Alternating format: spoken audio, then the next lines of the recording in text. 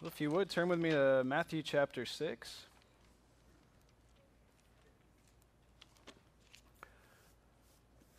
Matthew chapter 6.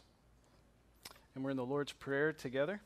Just this week and then one more week in the Lord's Prayer. All right, so as we have been, let's all look at the screen and we're going to read the Lord's Prayer together as we begin. Let's read together. Our Father in heaven, hallowed be your name. Your kingdom come, your will be done, on earth as it is in heaven. Give us this day our daily bread, and forgive us our debts, as we also have forgiven our debtors. And lead us not into temptation, but deliver us from evil. For yours is the kingdom and the power and the glory forever. Amen. All right, and it's on this last phrase that we're going to focus our attention tonight. For yours is the kingdom and the power and the glory forever. Amen. And if you have an ESV and you're looking at chapter 6, verse 13, you'll notice that is not even in your Bible. Did you notice that? So, first thing we need to do then is discuss why it is that we're reading that. We need to discuss why some Bibles have it in there and some do not. And so I'd like to just take a moment and explain that, because this kind of stuff can be real tricky if we don't know why the Bible, some Bibles have some, they're not all the same. It's just we get lost in what's going on here exactly. And so we just want to know and have these things explained to us, and that we just have a good understanding of what's happening here. Why are we reading this if it's not even in our Bible? Is it Scripture? Is it not? What is this thing? So we'll start by just looking at the two different versions of this. And on this next slide, the ESV is at the top, and it's very similar if you have an NIV, a CSB, or even an NET. Probably none of you have that, but another good, basically word-for-word translation. And all of them basically say the same thing. And lead us not into temptation, but deliver us from evil. And that's where it stops. Verse 13 stops. But if you have an NASB or a KJV, you're going to notice that there's more to it. Quite a bit more to it, actually. So it says, lead us not to temptation, but deliver us from evil. That's the same. But then it also says, for yours is the kingdom and the power and the glory forever. Amen. Now, I grew up, I say grew up, but when I was young, I attended a United Methodist church with my family, and the Lord's Prayer was recited quite often. And the version that was recited was this version from the KJV. And so it's ingrained in my brain, the ESV version, which is why I always look at the screen and read it, because I know that by instinct I'm going to mess up, and when we're trying to read something together, that's not good. So, but I have the KJV kind of ingrained in me, but the KJV includes this tag right here, this last little section. Why is that? Well, when we think about our English Bible, what do we have to go back to say, should it be there or not? What do we need to think about? Where does our mind need to go? To the manuscripts. That's right. So when we think about should something be in our English version or not, and we look back at the manuscripts, that process is called, somebody get it, textual criticism. Textual criticism. That is correct. We spent a lot of time talking about textual criticism, didn't we? So, textual criticism wants to know what is actually part of Scripture and what is not. That's what textual criticism wants to know. What is part of the text? So, we want to know, is this part of our Bible or is it not? Now, this is quite a bit of text here, isn't it? So, when some manuscripts have it and some don't, what is that called? Textual variant. So textual variant. So there's variant readings, right? There are lots of textual variants, okay? But this is a pretty big one because that's a lot. That's a lot of words. Some of the manuscripts have them, some don't. So should it be part of our Bible? Should it not? You know, it's not just a matter of, well, the King James Version has it. I don't know why you're taking all these words out of the Bible. You know, so part of the argument for KJV onlyism actually is how many more words it has than the other translations. See all these words you're missing? More is not necessarily better if God never said it. So we want to be careful to look back at what the manuscripts have to say. So here is something that you may or may not find interesting on the next slide. When we go back to what the Greek has to say, I compared two versions. One is from the version that I regularly use, the Nestle Allen 28th edition, and you can see that it's shorter. Apo tu panaru, that last phrase there at the end from the evil one, you'll notice that it looks exactly the same, the white part. That's all that's important here, okay? The first two lines look exactly the same, don't they? If you compare letter for letter, they look exactly the same. Forget the little marks on that's kind of insignificant at this point. But the bottom version comes from the TR 1550. 1550 is the year, okay? 1550, a Greek compilation of all the best manuscripts according to certain people. They got together and they said, here's the manuscripts we have, and we're going to come up with a single Greek text. That text was called the Textus Receptus, and there was an English version based on the Textus Receptus that became famous, known as the King James Version of the Bible, the Authorized Version, which came out in 1611. So notice the Greek text behind it came out in 1550. Okay, so about 60 years later, this English Bible comes out that becomes the standard English Bible for many, many years. But the thing is that it was based on this 1550 version of the Greek text. And when Erasmus compiled all his Greek manuscripts, how many did he have?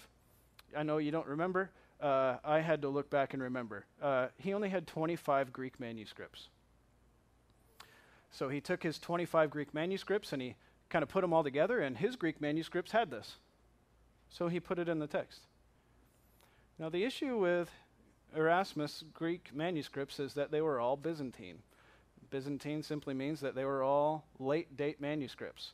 And so they were from about the 9th to 11th centuries, which is a pretty late date manuscript given that the texts were written in the 1st century, right? So you're pretty far removed. So he didn't have any early manuscripts. Anybody remember how many manuscripts we currently have? Greek manuscripts. Roundabout. 100,000? Is that too many or too few? That's too many. We have about 5,800. There are about 5,800 Greek manuscripts, and Erasmus had 25.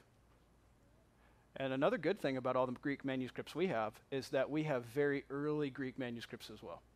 So there are a lot more late date Byzantine manuscripts,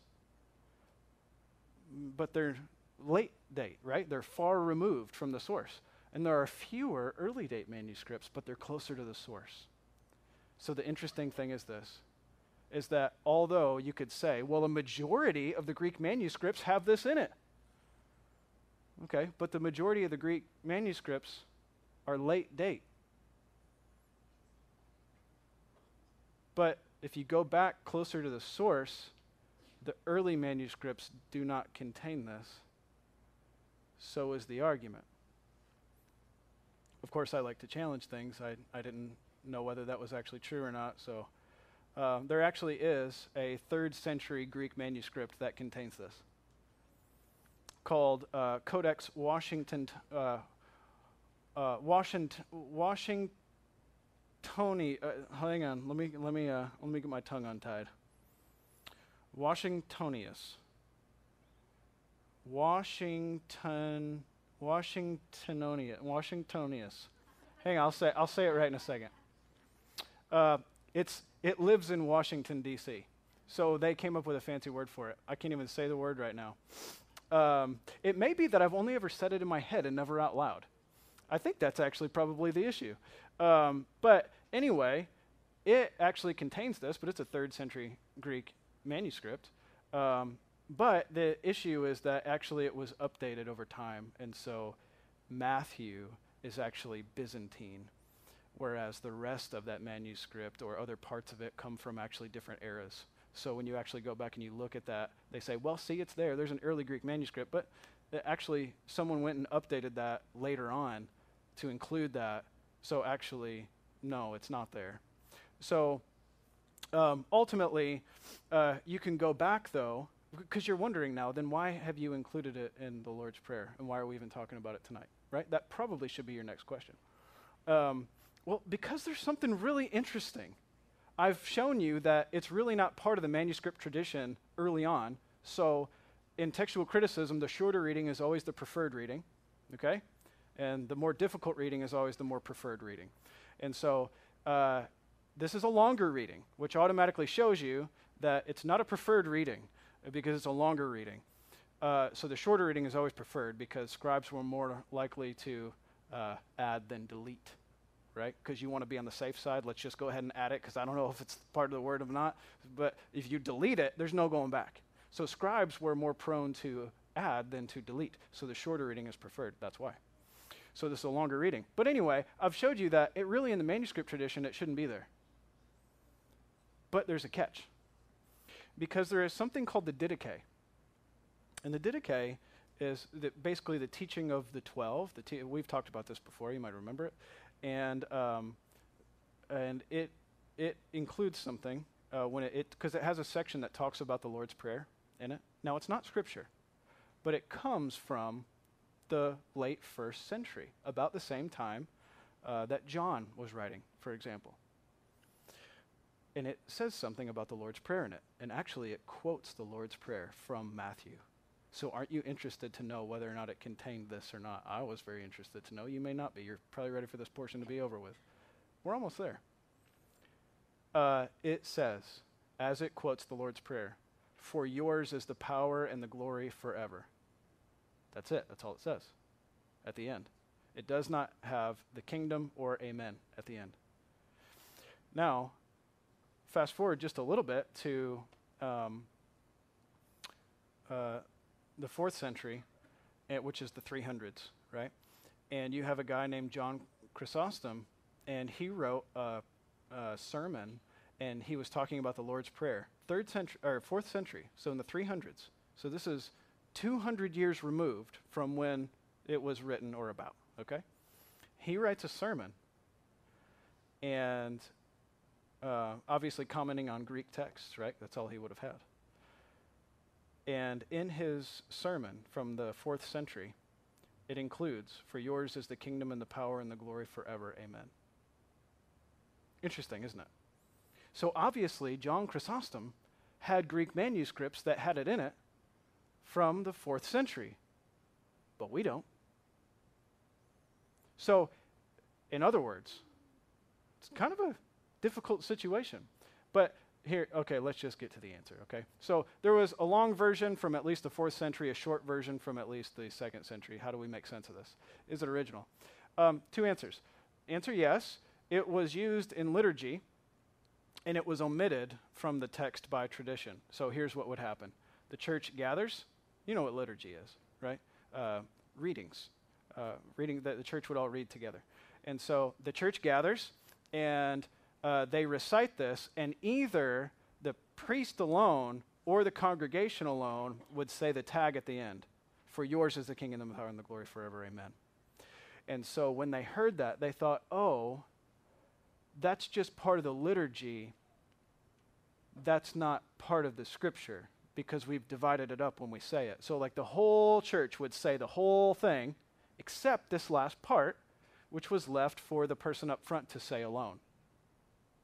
Okay? And so when someone out there heard that and tradition got going, they would think, oh, so I get that part's part of the text, but the other part's not. So when scribes were writing, they left that last tag out. That's how you would answer yes. Okay, I suppose I just wouldn't answer that. I think it was not original to the text. So I'm going to say no. I'm going to say no, it was not original to the text. However, it was used in liturgy and became part of the text by tradition. Which is why you see it in the Didache, which is why you see it in a sermon manuscript. Okay, so according to the Greek manuscripts, no, it's not original, but it became part of the text as it was used in churches. So then, why was it used in churches and where did it come from? That's really the big question. Why were the churches using this tag at the end? Where did it come from? If it was not original to the text, in other words, if Jesus didn't actually say it when he was teaching his apostles to pray, then where did it come from? That's the question. Why did the ESV not include it in the text? Well, because of the manuscript tradition, that's why. But then why do we hang on to it by tradition? And why have we chosen to? The church has been hanging on to this by tradition since the 2nd century. So I'm not too ready to give it up, right? But why? And where might it have come from? So I'd like to take you to a text, and we're going to spend a little bit of time there. And the text that we're going to is maybe one you wouldn't suspect, but it's from 1 Chronicles 29. Don't know how much time you've been spending in Chronicles lately. But 1 Chronicles chapter 29.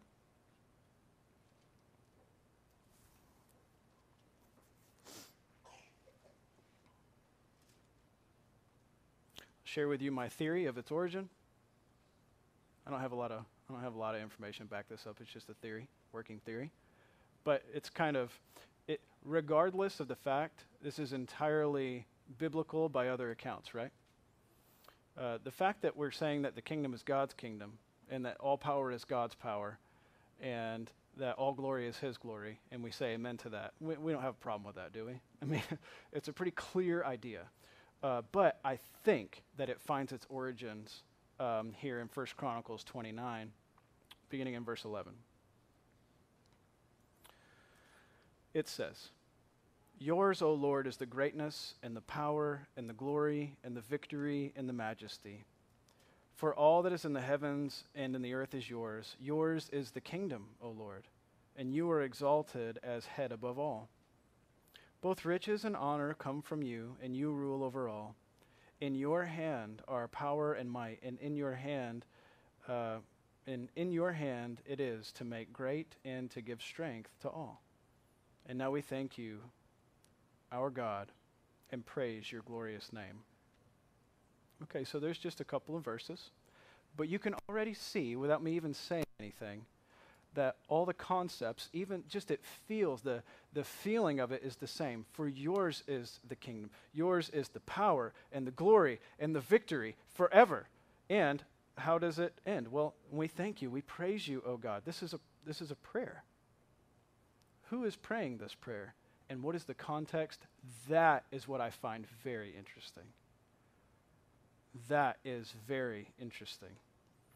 Because this is David, King David is praying this prayer. And he is praying it as he is passing the kingdom of Israel over to his son, Solomon. So it is David's prayer for the establishment of the kingdom of his son, Solomon.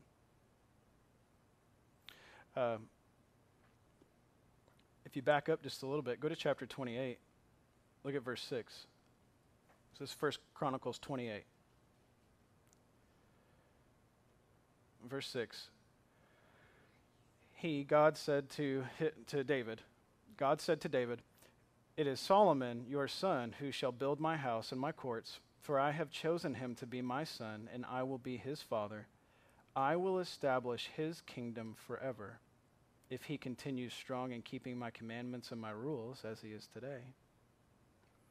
Okay, so here's what I'm pointing out to you, is that David was really struggling here because he was getting very old and things weren't quite going right, and someone was trying to take power who shouldn't have been taking power, and Solomon was not becoming king as he should have. So David had to step up and authoritatively say, it is Solomon who is taking over the kingdom.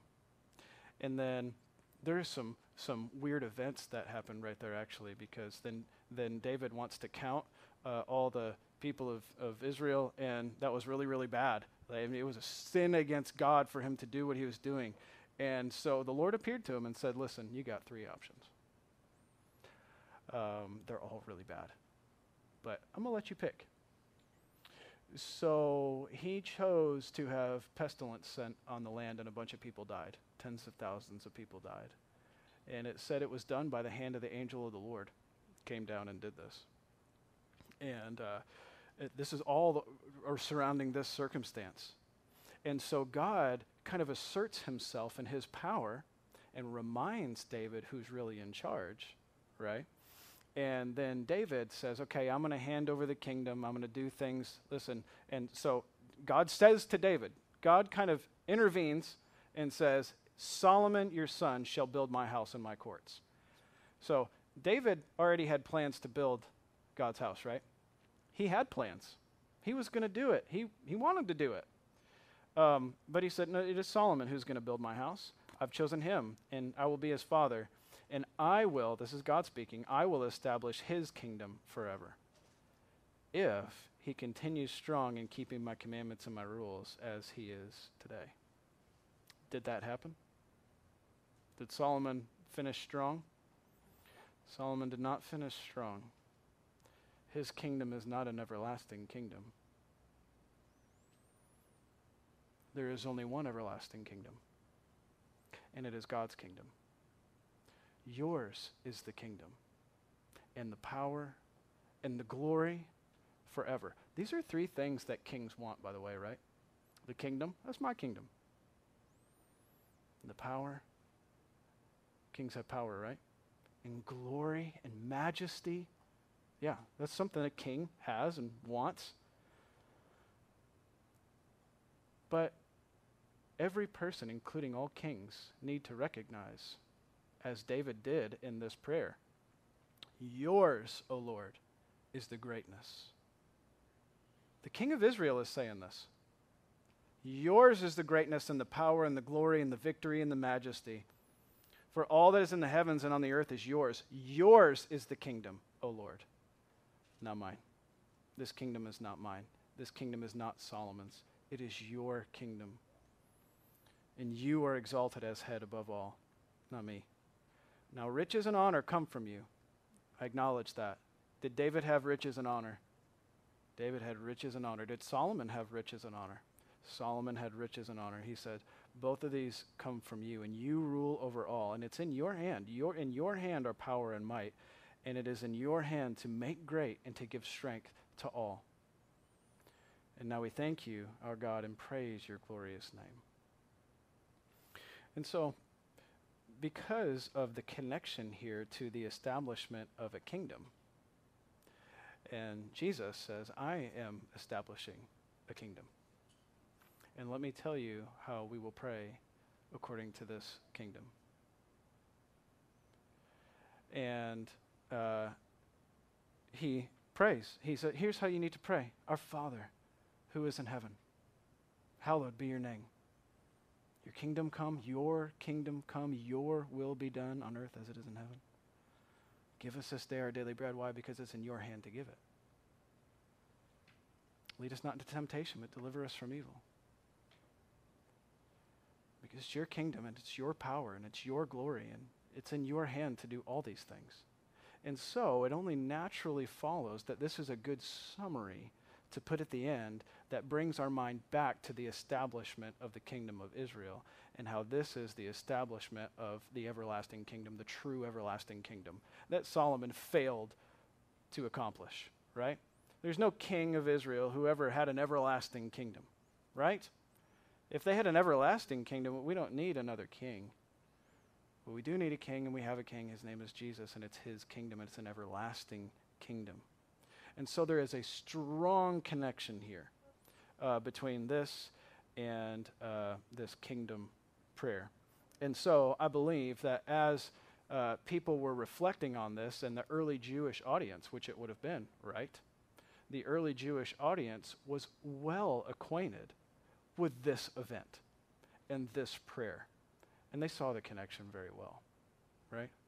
And so I believe that it became tradition very early on to kind of do a throwback to what's happening back here because they were so well acquainted with it, and it's all still true. But it's also showing that this is that everlasting kingdom that will never end, right? Does that make sense? I told you I didn't have a whole lot of evidence here, but I see the connection. And you know what? It is this, what we have here, by the way, this is another reason I took us here, is because 1 Chronicles 29 says everything that Matthew 6:13b says. So it is in Scripture, and it is something worthy for us to consider, and it is something that King David prayed at a very pivotal time in the history of Israel, acknowledging that although he is great in power and glory and might, there is none greater in power and glory and might than God himself. Although David's kingdom is great, God's kingdom is the great everlasting kingdom, right? All these parallels make sense. So all I wanted to do here at the end is I'm going to give you 4 references, and these are very brief, but other New Testament authors kind of saying basically the same thing, and we can see how it kind of just became tradition to always give God the glory at the end. Let's end by giving God glory. So it's called a doxology, is what it's called, a giving of praise. And so you kind of end by giving God all the praise and glory. Doxology, the root of that coming from the Greek word doxa, which is glory, giving God glory. Doxology, giving him glory and praise. And how do you do that? By just lifting up his name. For yours is the kingdom and the power and the glory forever. Amen. Let it be. That's a good way to end. And that's why I say I'm not ready to give that up. The church didn't give that up for a long time, and it is biblical whether it is actually tagged onto this verse or not. Biblical concept, something that's good. So let's just look at a couple other. I have Paul, Peter, Jude, and John. Okay? Paul says in Romans 11:36, Romans 11:36, for from him and through him and to him are all things. To him be the glory forever. Amen. Hear the parallel ideas there? And how it's a large-scale summary closing doxology. For from him and through him and to him are all things. These are big overarching words, right? Like encompassing just a grand scheme of things. To him be the glory forever. Amen. A big doxology conclusion. So how about Peter? 1 Peter 4:11. Whoever speaks as one who speaks the oracles of God, whoever serves with the strength that God supplies, in order that in everything God may be glorified through Jesus Christ. And there's about to be one more sentence. But that is at the end of talking about how God is gifting the church and how you need to take the gift that you've been given and use it to God's glory. Don't let it sit in a box and dwindle and get dust on it. But instead use it. But it says, to him belong glory and dominion forever and ever. Amen. Jude 25. To the only God, our Savior, through Jesus Christ our Lord, be glory and majesty, dominion and authority before all time and now and forever. Amen. You get the feel of all these just closing grand sentences that just lift the name of God high. And that's what they're doing. And so this becomes part of how things would just end. How do you end? Well, by lifting up the name of God, by lifting up his name high, by just saying, let these things be, remembering God in his rightful place. And then the last one, Revelation 1:6. And he made us a kingdom, priest to God and Father. To him be glory and dominion forever and ever. Amen. I added that one. I had lots of choices here. I scaled it down to 4. Because there's a lot more examples of this. I only gave you 4. I just wanted to get sampling of some different authors here, because I want you to see that it's not just one author that does this. We're reading it in Matthew. We read it before in First Chronicles. But it's something that we find all throughout Scripture, is that the people of God just set themselves in a position to say, let me see God in his rightful place, and let me see myself in my rightful place. It is his glory, his power, his kingdom, his dominion, forever and ever and ever. Amen. So let it be. It's just these kind of words, they lift God up, they put him in his place, and they push us down, and they bow us before him, and they put us in our rightful place. And I believe that is why it's tagged onto the end of the Lord's Prayer, because it ends by putting God in his rightful place. It ends by putting God up high where he should be and reminding us where he belongs, reminding us that it's his kingdom, it's all about his power, it's all about his glory forever. Amen. Before you were and after you're gone, it's still about God's kingdom, God's glory, God's power forever. Amen. That's how it is. It's all about God. And I hope that in kind of working through this, that we've seen that. Your kingdom come, your will be done, right? Even though these are petitions, which is true, they work on our heart, and they help us to see ourselves as we should. And if ever we're coming to prayer and not putting God in his rightful place, then there is something very, very wrong with our attitude of prayer. We'll take next week and just have some closing thoughts on revisiting the Lord's Prayer in total, and kind of seeing maybe what we might give as a full thought of. We've been looking at it in detail, right? And now we're going to kind of step back and look at the big picture next week, okay, as we close things out. Let's pray together tonight. Lord, thank you for this time together tonight. And it's so good to just, we talk about so many things, but we look back, and I think maybe tonight we're just reminded that we are just a little snapshot of believers in this particular period of time, and we're just joining with the masses of your church from thousands of years. We're just joining in the people that have been giving you glory. And it's not a new thing. Your name will be glorified, and it's our desire, that is our desire, that your name would be lifted high, that we would find ourselves in our right position. We want to give you glory. It's your glory, your power, your kingdom. We acknowledge that, and we are your servants. We want your name to be lifted high. We want your kingdom to come, and we want your name to be praised and for you to be given glory. And we simply say that with the rest of Christian history, because this is right. This is how we want to see you, and this is how we want to live our lives. We want to live our lives continually bowing before you and seeing you for who you are. So help us in our perspective in life, and just help us to put things in right perspective. We pray this together in Jesus' name. Amen. Thank you guys so much for being here tonight. And